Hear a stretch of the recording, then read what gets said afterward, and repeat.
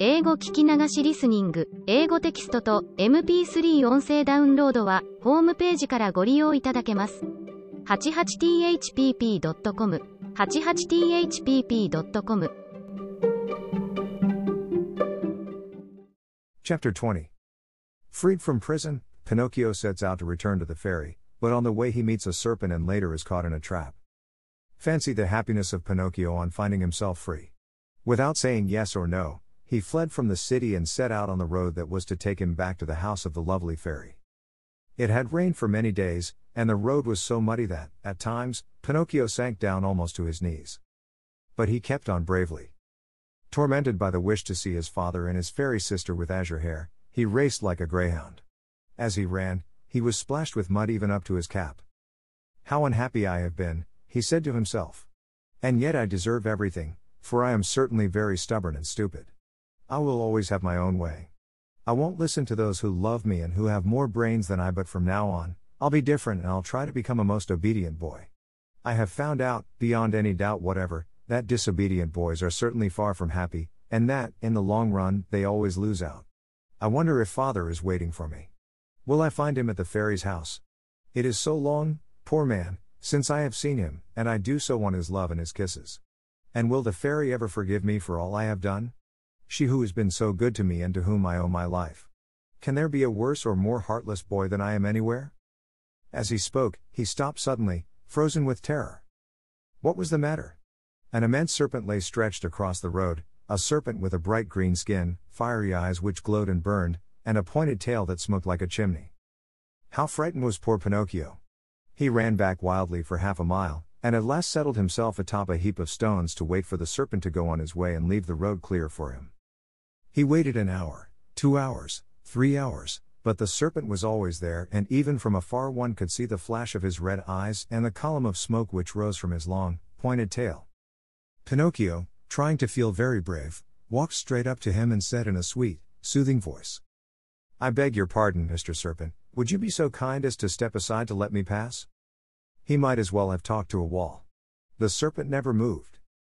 Once more, in the same sweet voice, he spoke. "You must know, Mr. Serpent, that I am going home where my father is waiting for me. It is so long since I have seen him. Would you mind very much if I passed?" He waited for some sign of an answer to his questions, but the answer did not come. On the contrary, the green serpent, who had seemed until then wide awake and full of life, became suddenly very quiet and still. His eyes closed and his tail stopped smoking. "Is he dead, I wonder?" said Pinocchio, rubbing his hands together happily.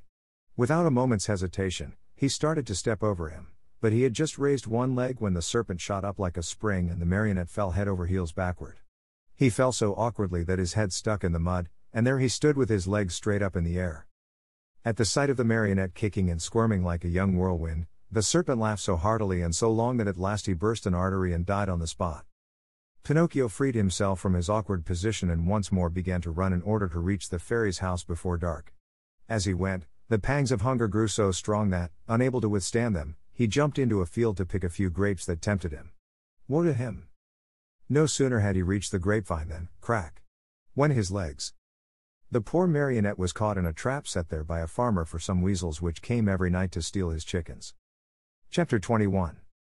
Pinocchio is caught by a farmer, who uses him as a watchdog for his chicken coop. Pinocchio, as you may well imagine, began to scream and weep and beg, but all was of no use, for no houses were to be seen and not a soul passed by on the road. Night came on. A little because of the sharp pain in his legs, a little because of fright at finding himself alone in the darkness of the field, the marionette was about to faint, when he saw a tiny glowworm flickering by. He called to her and said, "Dear little glowworm, will you set me free?" "Poor little fellow," replied the glowworm, stopping to look at him with pity. "How came you to be caught in this trap?" "I stepped into this lonely field to take a few grapes and—" "Are the grapes yours?"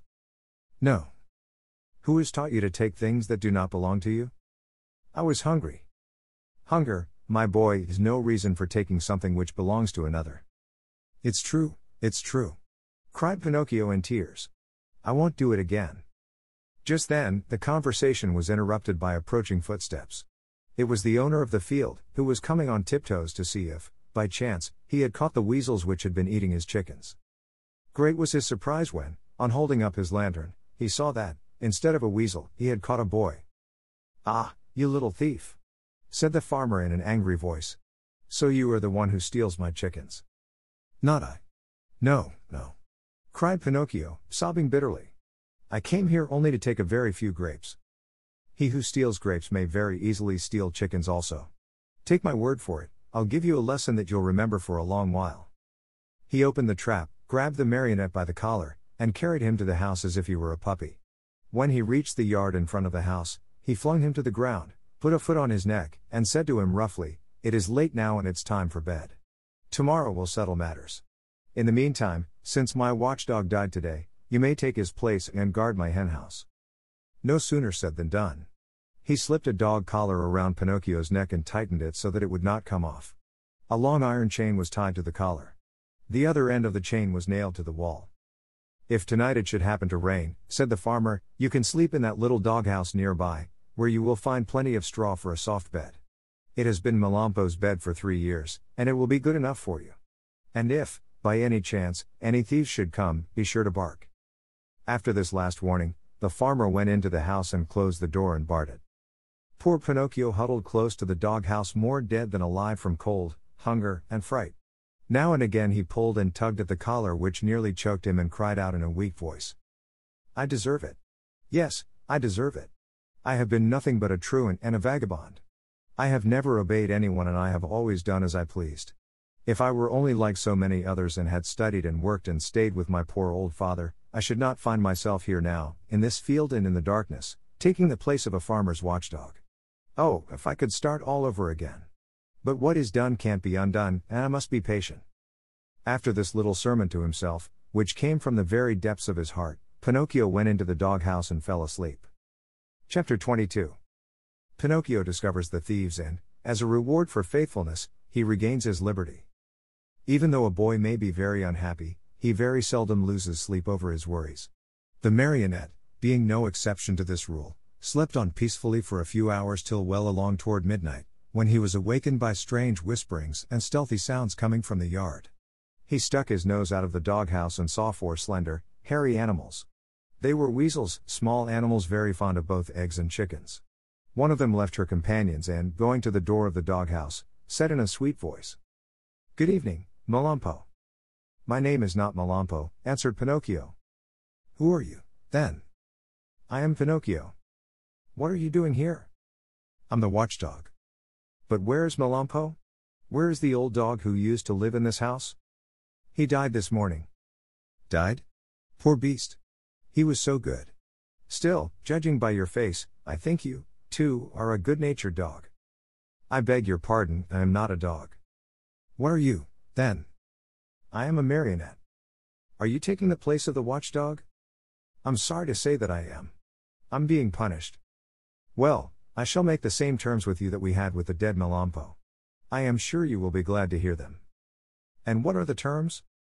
"This is our plan: we'll come once in a while, as in the past, to pay a visit to this henhouse, and we'll take away 8 chickens. Of these, 7 are for us, and 1 for you, provided, of course, that you will make believe you are sleeping and will not bark for the farmer." "Did Melampo really do that?" asked Pinocchio. "Indeed he did, and because of that we were the best of friends. Sleep away peacefully, and remember that before we go we shall leave you a nice fat chicken all ready for your breakfast in the morning. Is that understood?" "Even too well," answered Pinocchio. And shaking his head in a threatening manner, he seemed to say, "We'll talk this over in a few minutes, my friends." As soon as the 4 weasels had talked things over, they went straight to the chicken coop which stood close to the doghouse. Digging busily with teeth and claws, they opened the little door and slipped in. But they were no sooner in than they heard the door close with a sharp bang. The one who had done the trick was Pinocchio, who, not satisfied with that, dragged a heavy stone in front of it. That done, he started to bark. And he barked as if he were a real watchdog, bow, wow, wow. Bow, wow. The farmer heard the loud barks and jumped out of bed. Taking his gun, he leapt to the window and shouted, "What's the matter?" "The thieves are here," answered Pinocchio. "Where are they?" "In the chicken coop." "I'll come down in a second." And, in fact, he was down in the yard in a twinkling and running toward the chicken coop. He opened the door, pulled out the weasels one by one, and, after tying them in a bag, said to them in a happy voice, "You're in my hands at last. I could punish you now, but I'll wait. In the morning you may come with me to the inn, and there you'll make a fine dinner for some hungry mortal. It is really too great an honor for you, one you do not deserve, but, as you see, I am really a very kind and generous man, and I am going to do this for you." Then he went up to Pinocchio and began to pet and caress him. "How did you ever find them out so quickly? And to think that Melampo, my faithful Melampo, never saw them in all these years." The marionette could have told, then and there, all he knew about the shameful contract between the dog and the weasels, but thinking of the dead dog, he said to himself, "Melampo is dead. What is the use of accusing him? The dead are gone and they cannot defend themselves. The best thing to do is to leave them in peace." "Were you awake or asleep when they came?" continued the farmer. "I was asleep," answered Pinocchio, "but they awakened me with their whisperings. One of them even came to the door of the doghouse and said to me, 'If you promise not to bark, we will make you a present of one of the chickens for your breakfast.' Did you hear that? They had the audacity to make such a proposition as that to me. For you must know that, though I am a very wicked marionette full of faults, still I never have been, nor ever shall be, bribed." "Fine boy!" cried the farmer, slapping him on the shoulder in a friendly way. "You ought to be proud of yourself. And to show you what I think of you, you are free from this instant." And he slipped the dog collar from his neck. Chapter 23. Pinocchio weeps upon learning that the lovely maiden with azure hair is dead. He meets a pigeon, who carries him to the seashore. He throws himself into the sea to go to the aid of his father. As soon as Pinocchio no longer felt the shameful weight of the dog collar around his neck, he started to run across the fields and meadows, and never stopped till he came to the main road that was to take him to the fairy's house. When he reached it, he looked into the valley far below him, and there he saw the wood where unluckily he had met the fox and the cat, and the tall oak tree where he had been hanged, but though he searched far and near, he could not see the house where the fairy with the azure hair lived. He became terribly frightened and, running as fast as he could, he finally came to the spot where it had once stood. The little house was no longer there. In its place lay a small marble slab, which bore this sad inscription: "Here lies the lovely fairy with azure hair, who died of grief when abandoned by her little brother Pinocchio." The poor marionette was heartbroken at reading these words. He fell to the ground and, covering the cold marble with kisses, burst into bitter tears. He cried all night, and dawn found him still there, though his tears had dried and only hard, dry sobs shook his wooden frame. But these were so loud that they could be heard by the faraway hills. As he sobbed, he said to himself, "Oh, my fairy, my dear, dear fairy, why did you die? Why did I not die, who am so bad, instead of you, who are so good? And my father, where can he be? Please, dear fairy, tell me where he is, and I shall never, never leave him again. You are not really dead, are you? If you love me, you will come back, alive as before. Don't you feel sorry for me? I'm so lonely. If the two assassins come, they'll hang me again from the giant oak tree, and I will really die, this time. What shall I do alone in the world? Now that you are dead and my father is lost, where shall I eat? Where shall I sleep? Who will make my new clothes? Oh, I want to die. Yes, I want to die. Oh, oh." Poor Pinocchio. He even tried to tear his hair, but as it was only painted on his wooden head, he could not even pull it. Just then a large pigeon flew far above him. Seeing the marionette, he cried to him, "Tell me, little boy, what are you doing there? Can't you see?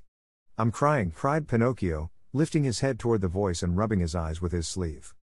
"Tell me," asked the pigeon, "do you by chance know of a marionette, Pinocchio by name?" "Pinocchio? Did you say Pinocchio?"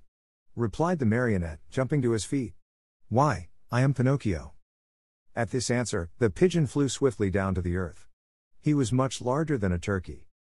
"Then you know Geppetto also?" "Do I know him?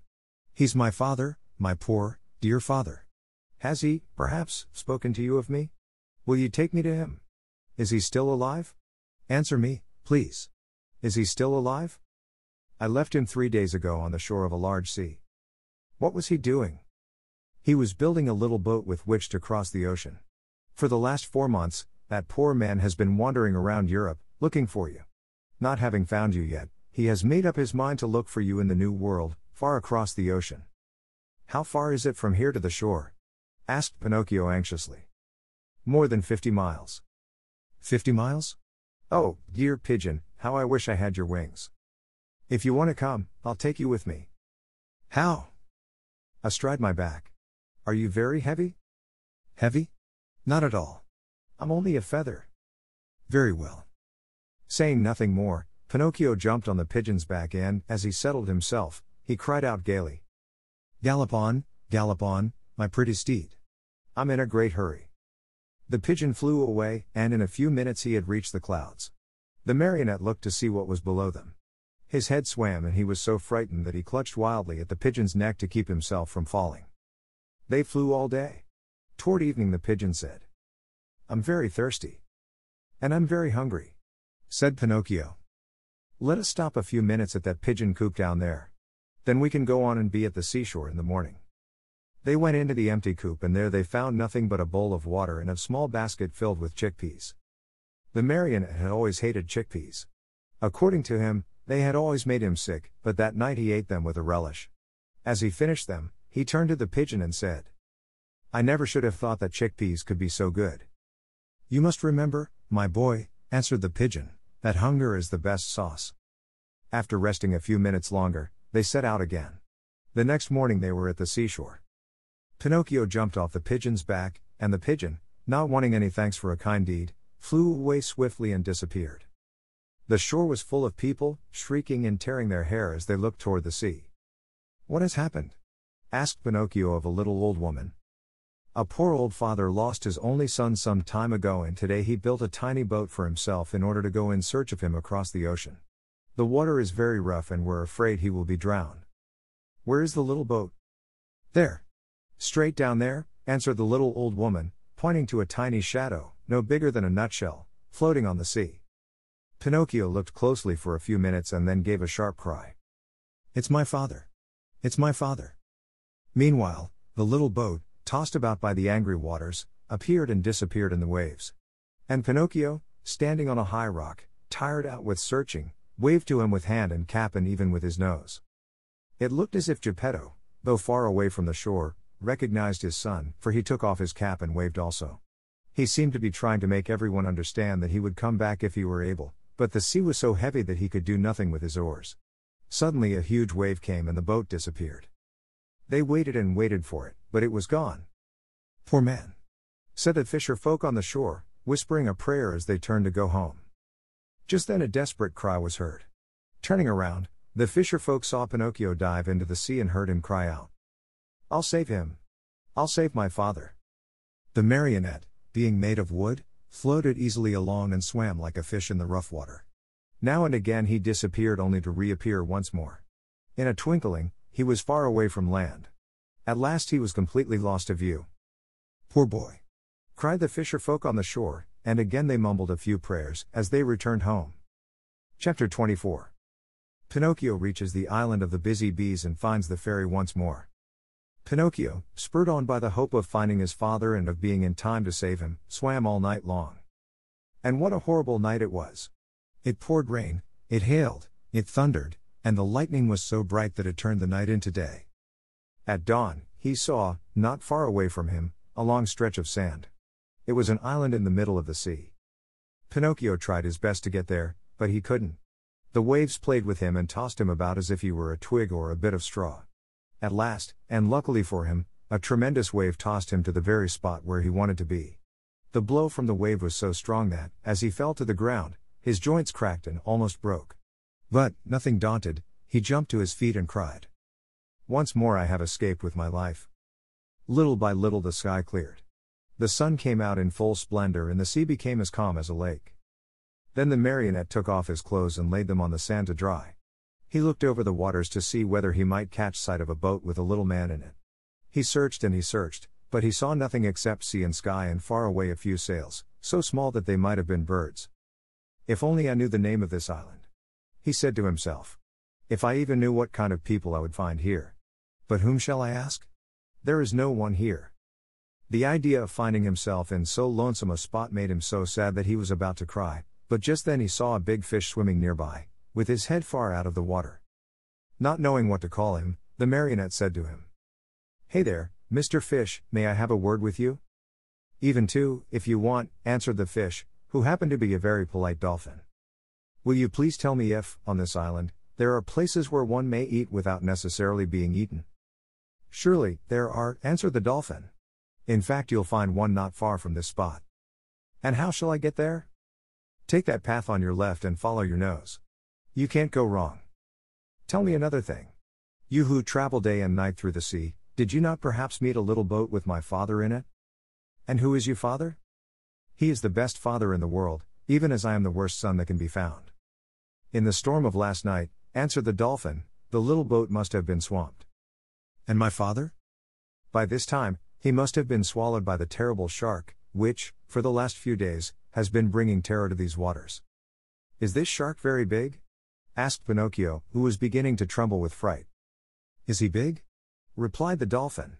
Just to give you an idea of his size, let me tell you that he is larger than a 5-story building and that he has a mouth so big and so deep, that a whole train and engine could easily get into it. Mother mine! Cried the marionette, scared to death, and dressing himself as fast as he could, he turned to the dolphin and said, Farewell, Mr. Fish.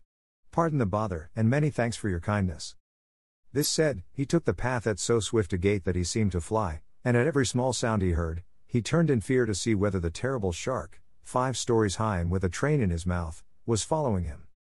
After walking a half hour, he came to a small country called the Land of the Busy Bees. The streets were filled with people running to and fro about their tasks. Everyone worked, everyone had something to do. Even if one were to search with a lantern, not one idle man or one tramp could have been found. I understand, said Pinocchio at once wearily, this is no place for me. I was not born for work. But in the meantime, he began to feel hungry, for it was 24 hours since he had eaten. What was to be done? There were only 2 means left to him in order to get a bite to eat. He had either to work or to beg. He was ashamed to beg, because his father had always preached to him that begging should be done only by the sick or the old. He had said that the real poor in this world, deserving of our pity and help, were only those who, either through age or sickness, had lost the means of earning their bread with their own hands. All others should work, and if they didn't, and went hungry, so much the worse for them. Just then a man passed by, worn out and wet with perspiration, pulling, with difficulty, 2 heavy carts filled with coal. Pinocchio looked at him and, judging him by his looks to be a kind man, said to him with eyes downcast in shame, Will you be so good as to give me a penny, for I am faint with hunger? Not only 1 penny, answered the coal man. I'll give you 4 if you will help me pull these 2 wagons. I am surprised, answered the marionette, very much offended. I wish you to know that I never have been a donkey, nor have I ever pulled a wagon. So much the better for you, answered the coal man. Then, my boy, if you are really faint with hunger, eat 2 slices of your pride, and I hope they don't give you indigestion. A few minutes after, a bricklayer passed by, carrying a pail full of plaster on his shoulder. Good man, will you be kind enough to give a penny to a poor boy who is yawning from hunger? Gladly, answered the bricklayer. Come with me and carry some plaster, and instead of 1 penny, I'll give you 5. But the plaster is heavy, answered Pinocchio, and the work too hard for me. If the work is too hard for you, my boy, enjoy your yawns and may they bring you luck. In less than a half hour, at least 20 people passed and Pinocchio begged of each one, but they all answered, Aren't you ashamed? Instead of being a beggar in the streets, why don't you look for work and earn your own bread? Finally a little woman went by carrying 2 water jugs. Good woman, will you allow me to have a drink from one of your jugs? Asked Pinocchio, who was burning up with thirst. With pleasure, my boy, she answered, setting the 2 jugs on the ground before him. When Pinocchio had had his fill, he grumbled, as he wiped his mouth. My thirst is gone. If I could only as easily get rid of my hunger. On hearing these words, the good little woman immediately said, If you help me to carry these jugs home, I'll give you a slice of bread. Pinocchio looked at the jug and said neither yes nor no. And with the bread, I'll give you a nice dish of cauliflower with white sauce on it. Pinocchio gave the jug another look and said neither yes nor no. And after the cauliflower, some cake and jam. At this last bribery, Pinocchio could no longer resist and said firmly, Very well. I'll take the jug home for you. The jug was very heavy, and the marionette, not being strong enough to carry it with his hands, had to put it on his head. When they arrived home, the little woman made Pinocchio sit down at a small table and placed before him the bread, the cauliflower, and the cake. Pinocchio did not eat, he devoured. His stomach seemed a bottomless pit. His hunger finally appeased, he raised his head to thank his kind benefactress. But he had not looked at her long when he gave a cry of surprise and sat there with his eyes wide open, his fork in the air, and his mouth filled with bread and cauliflower. "Why all this surprise?" asked the good woman, laughing. "Because," answered Pinocchio, stammering and stuttering, "because, you look like, you remind me of, yes, yes, the same voice, the same eyes, the same hair, yes, yes, yes, you also have the same azure hair she had, oh, my little fairy, my little fairy. Tell me that it is you. Don't make me cry any longer.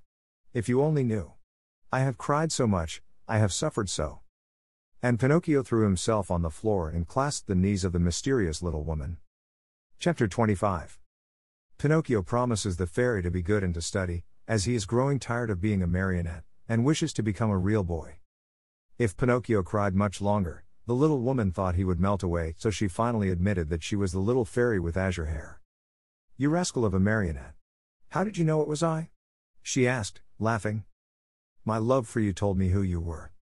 Do you remember? You left me when I was a little girl and now you find me a grown woman. I am so old, I could almost be your mother. I am very glad of that, for then I can call you mother instead of sister. For a long time I have wanted a mother, just like other boys. But how did you grow so quickly? That's a secret. Tell it to me. I also want to grow a little. Look at me. I have never grown higher than a penny's worth of cheese." "But you can't grow," answered the fairy. "Why not?" "Because marionettes never grow. They are born marionettes, they live marionettes, and they die marionettes." "Oh, I'm tired of always being a marionette," cried Pinocchio disgustedly. "It's about time for me to grow into a man as everyone else does."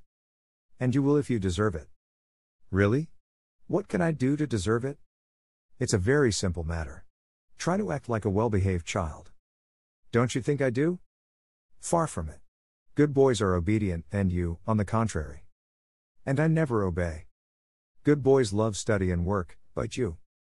"And I, on the contrary, am a lazy fellow and a tramp all year round." "Good boys always tell the truth." "And I always tell lies." "Good boys go gladly to school." "And I get sick if I go to school. From now on I'll be different." "Do you promise?" "I promise. I want to become a good boy and be a comfort to my father." "Where is my poor father now?" "I do not know."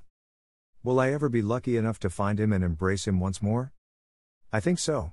Indeed, I am sure of it." At this answer, Pinocchio's happiness was very great. He grasped the fairy's hands and kissed them so hard that it looked as if he had lost his head. Then lifting his face, he looked at her lovingly and asked, "Tell me, little mother, it isn't true that you are dead, is it?" "It doesn't seem so," answered the fairy, smiling. "If you only knew how I suffered and how I wept when I read here lies. I know it, and for that I have forgiven you. The depth of your sorrow made me see that you have a kind heart. There is always hope for boys with hearts such as yours, though they may often be very mischievous. This is the reason why I have come so far to look for you. From now on, I'll be your own little mother." "Oh, how lovely!" cried Pinocchio, jumping with joy. "You will obey me always and do as I wish." "Gladly, very gladly, more than gladly." "Beginning tomorrow," said the fairy, "you'll go to school every day." Pinocchio's face fell a little. "Then you will choose the trade you like best." Pinocchio became more serious. "What are you mumbling to yourself?" asked the fairy. "I was just saying," whined the marionette in a whisper, "that it seems too late for me to go to school now." "No, indeed. Remember, it is never too late to learn." "But I don't want either trade or profession." "Why?" "Because work wearies me." "My dear boy," said the fairy, "people who speak as you do usually end their days either in a prison or in a hospital. A man, remember, whether rich or poor, should do something in this world. No one can find happiness without work. Woe betide the lazy fellow. Laziness is a serious illness and one must cure it immediately, yes, even from early childhood. If not, it will kill you in the end." These words touched Pinocchio's heart. He lifted his eyes to his fairy and said seriously, "I'll work, I'll study, I'll do all you tell me. After all, the life of a marionette has grown very tiresome to me and I want to become a boy, no matter how hard it is. You promise that, do you not?" "Yes, I promise, and now it is up to you." Chapter 26. Pinocchio goes to the seashore with his friends to see the terrible shark. In the morning, bright and early, Pinocchio started for school. Imagine what the boys said when they saw a marionette enter the classroom. They laughed until they cried. Everyone played tricks on him. One pulled his hat off, another tugged at his coat, a third tried to paint a mustache under his nose. One even attempted to tie strings to his feet and his hands to make him dance. For a while Pinocchio was very calm and quiet. Finally, however, he lost all patience and turning to his tormentors, he said to them threateningly, "Careful, boys, I haven't come here to be made fun of. I'll respect you and I want you to respect me." "Hurrah for Dr. Know-all. You have spoken like a printed book," howled the boys, bursting with laughter. One of them, more impudent than the rest, put out his hand to pull the marionette's nose. But he was not quick enough, for Pinocchio stretched his leg under the table and kicked him hard on the shin. "Oh, what hard feet!" cried the boy, rubbing the spot where the marionette had kicked him. "And what elbows! They are even harder than the feet," shouted another one, who, because of some other trick, had received a blow in the stomach. With that kick and that blow Pinocchio gained everybody's favor. Everyone admired him, danced attendance upon him, petted and caressed him. As the days passed into weeks, even the teacher praised him, for he saw him attentive, hard-working, and wide awake, always the first to come in the morning, and the last to leave when school was over. Pinocchio's only fault was that he had too many friends. Among these were many well-known rascals, who cared not a jot for study or for success. The teacher warned him each day, and even the good fairy repeated to him many times, "Take care, Pinocchio. Those bad companions will sooner or later make you lose your love for study. Someday they will lead you astray." "There's no such danger," answered the marionette, shrugging his shoulders and pointing to his forehead as if to say, "I'm too wise." So it happened that one day, as he was walking to school, he met some boys who ran up to him and said, "Have you heard the news?" "No. A shark as big as a mountain has been seen near the shore." "Really? I wonder if it could be the same one I heard of when my father was drowned?" "We are going to see it. Are you coming?" "No, not I. I must go to school." "What do you care about school? You can go there tomorrow. With a lesson more or less, we are always the same donkeys." "And what will the teacher say?" "Let him talk. He is paid to grumble all day long." "And my mother?" "Mothers don't know anything," answered those scamps. "Do you know what I'll do?" said Pinocchio. "For certain reasons of mine, I, too, want to see that shark, but I'll go after school. I can see him then as well as now." "Poor simpleton!" cried one of the boys. "Do you think that a fish of that size will stand there waiting for you? He turns and off he goes, and no one will ever be the wiser." "How long does it take from here to the shore?" asked the marionette. 1 hour there and back." "Very well, then. Let's see who gets there first," cried Pinocchio. At the signal, the little troop, with books under their arms, dashed across the fields. Pinocchio led the way, running as if on wings, the others following as fast as they could.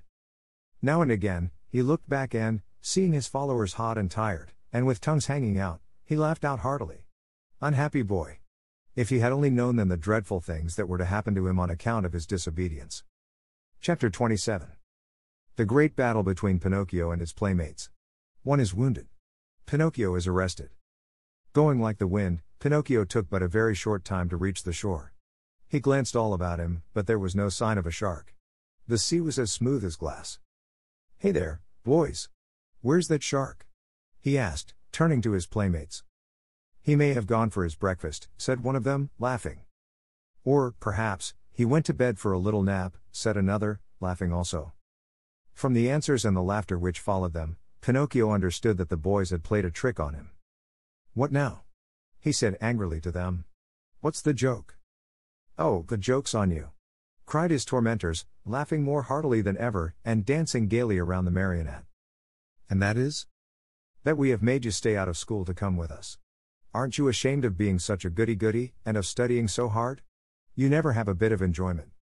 And what is it to you, if I do study? What does the teacher think of us, you mean? Why? Don't you see? If you study and we don't, we pay for it. After all, it's only fair to look out for ourselves. What do you want me to do? Hate school and books and teachers, as we all do. They are your worst enemies, you know, and they like to make you as unhappy as they can. And if I go on studying, what will you do to me?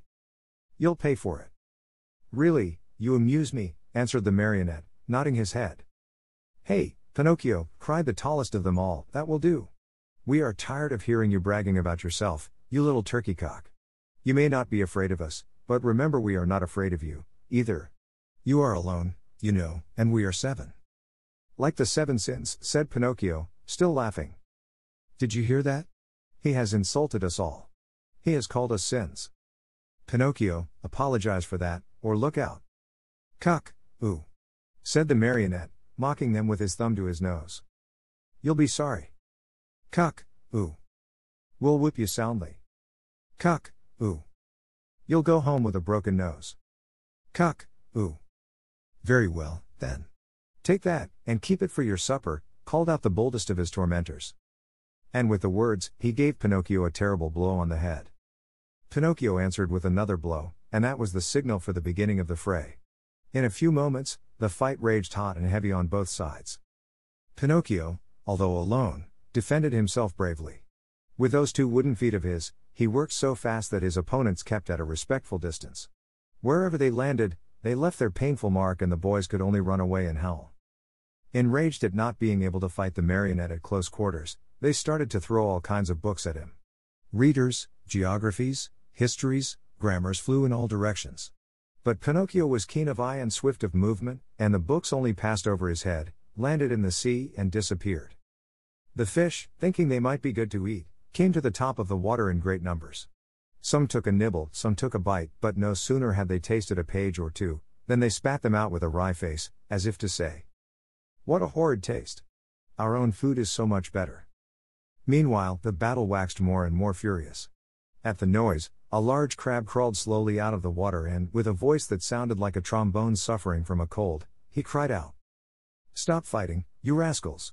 These battles between boys rarely end well. Trouble is sure to come to you." Poor crab! He might as well have spoken to the wind. Instead of listening to his good advice, Pinocchio turned to him and said as roughly as he knew how, "Keep quiet, ugly gab. It would be better for you to chew a few cough drops to get rid of that cold you have. Go to bed and sleep. You will feel better in the morning." In the meantime, the boys, having used all their books, looked around for new ammunition. Seeing Pinocchio's bundle lying idle nearby, they somehow managed to get hold of it. One of the books was a very large volume, an arithmetic text, heavily bound in leather. It was Pinocchio's pride. Among all his books, he liked that one the best. Thinking it would make a fine missile, one of the boys took hold of it and threw it with all his strength at Pinocchio's head. But instead of hitting the marionette, the book struck one of the other boys, who, as pale as a ghost, cried out faintly, "Oh, other help! I'm dying!" and fell senseless to the ground. At the sight of that pale little corpse, the boys were so frightened that they turned tail and ran. In a few moments, all had disappeared. All except Pinocchio. Although scared to death by the horror of what had been done, he ran to the sea and soaked his handkerchief in the cool water and with it bathed the head of his poor little schoolmate. Sobbing bitterly, he called to him, saying, "Eugene! My poor Eugene! Open your eyes and look at me. Why don't you answer? I was not the one who hit you, you know. Believe me, I didn't do it. Open your eyes, Eugene? If you keep them shut, I'll die, too. Oh, dear me, how shall I ever go home now? How shall I ever look at my little mother again? What will happen to me? Where shall I go? Where shall I hide? Oh, how much better it would have been, 1,000 times better, if only I had gone to school. Why did I listen to those boys? They always were a bad influence. And to think that the teacher had told me, and my mother, too. Beware of bad company. That's what she said. But I'm stubborn and proud. I listen, but always I do as I wish. And then I pay. I've never had a moment's peace since I've been born. Oh, dear. What will become of me? What will become of me?" Pinocchio went on crying and moaning and beating his head.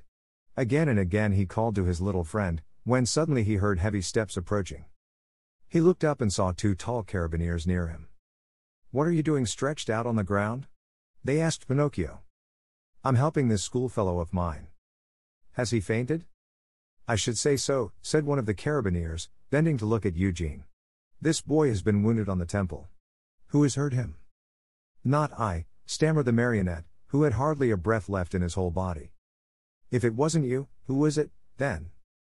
"Not I," repeated Pinocchio. "And with what was he wounded?" "With this book," and the marionette picked up the arithmetic text to show it to the officer. "And whose book is this?" "Mine." "Enough. Not another word. Get up as quickly as you can, come along with us." "But I." "Come with us." But I am innocent. Come with us. Before starting out, the officers called out to several fishermen passing by in a boat and said to them, "Take care of this little fellow who has been hurt. Take him home and bind his wounds. Tomorrow we'll come after him." They then took hold of Pinocchio and, putting him between them, said to him in a rough voice, "March. And go quickly, or it will be the worse for you." They did not have to repeat their words. The marionette walked swiftly along the road to the village. But the poor fellow hardly knew what he was about. He thought he had a nightmare. He felt ill. His eyes saw everything double, his legs trembled, his tongue was dry, and, try as he might, he could not utter a single word. Yet, in spite of this numbness of feeling, he suffered keenly at the thought of passing under the windows of his good little fairy's house. What would she say on seeing him between two carabineers? They had just reached the village, when a sudden gust of wind blew off Pinocchio's cap and made it go sailing far down the street. "Would you allow me," the marionette asked the carabineers, "to run after my cap?" "Very well, go, but hurry." The marionette went, picked up his cap, but instead of putting it on his head, he stuck it between his teeth and then raced toward the sea. He went like a bullet out of a gun. The carabineers, judging that it would be very difficult to catch him, sent a large mastiff after him, one that had won first prize in all the dog races. Pinocchio ran fast and the dog ran faster. At so much noise, the people hung out of the windows or gathered in the street, anxious to see the end of the contest. But they were disappointed, for the dog and Pinocchio raised so much dust on the road that, after a few moments, it was impossible to see them. 物語の続きは、ホームページからお聞きいただけます。また、テキスト、MP3 ダウンロードも合わせてご利用ください。88thpp.com 88thpp.com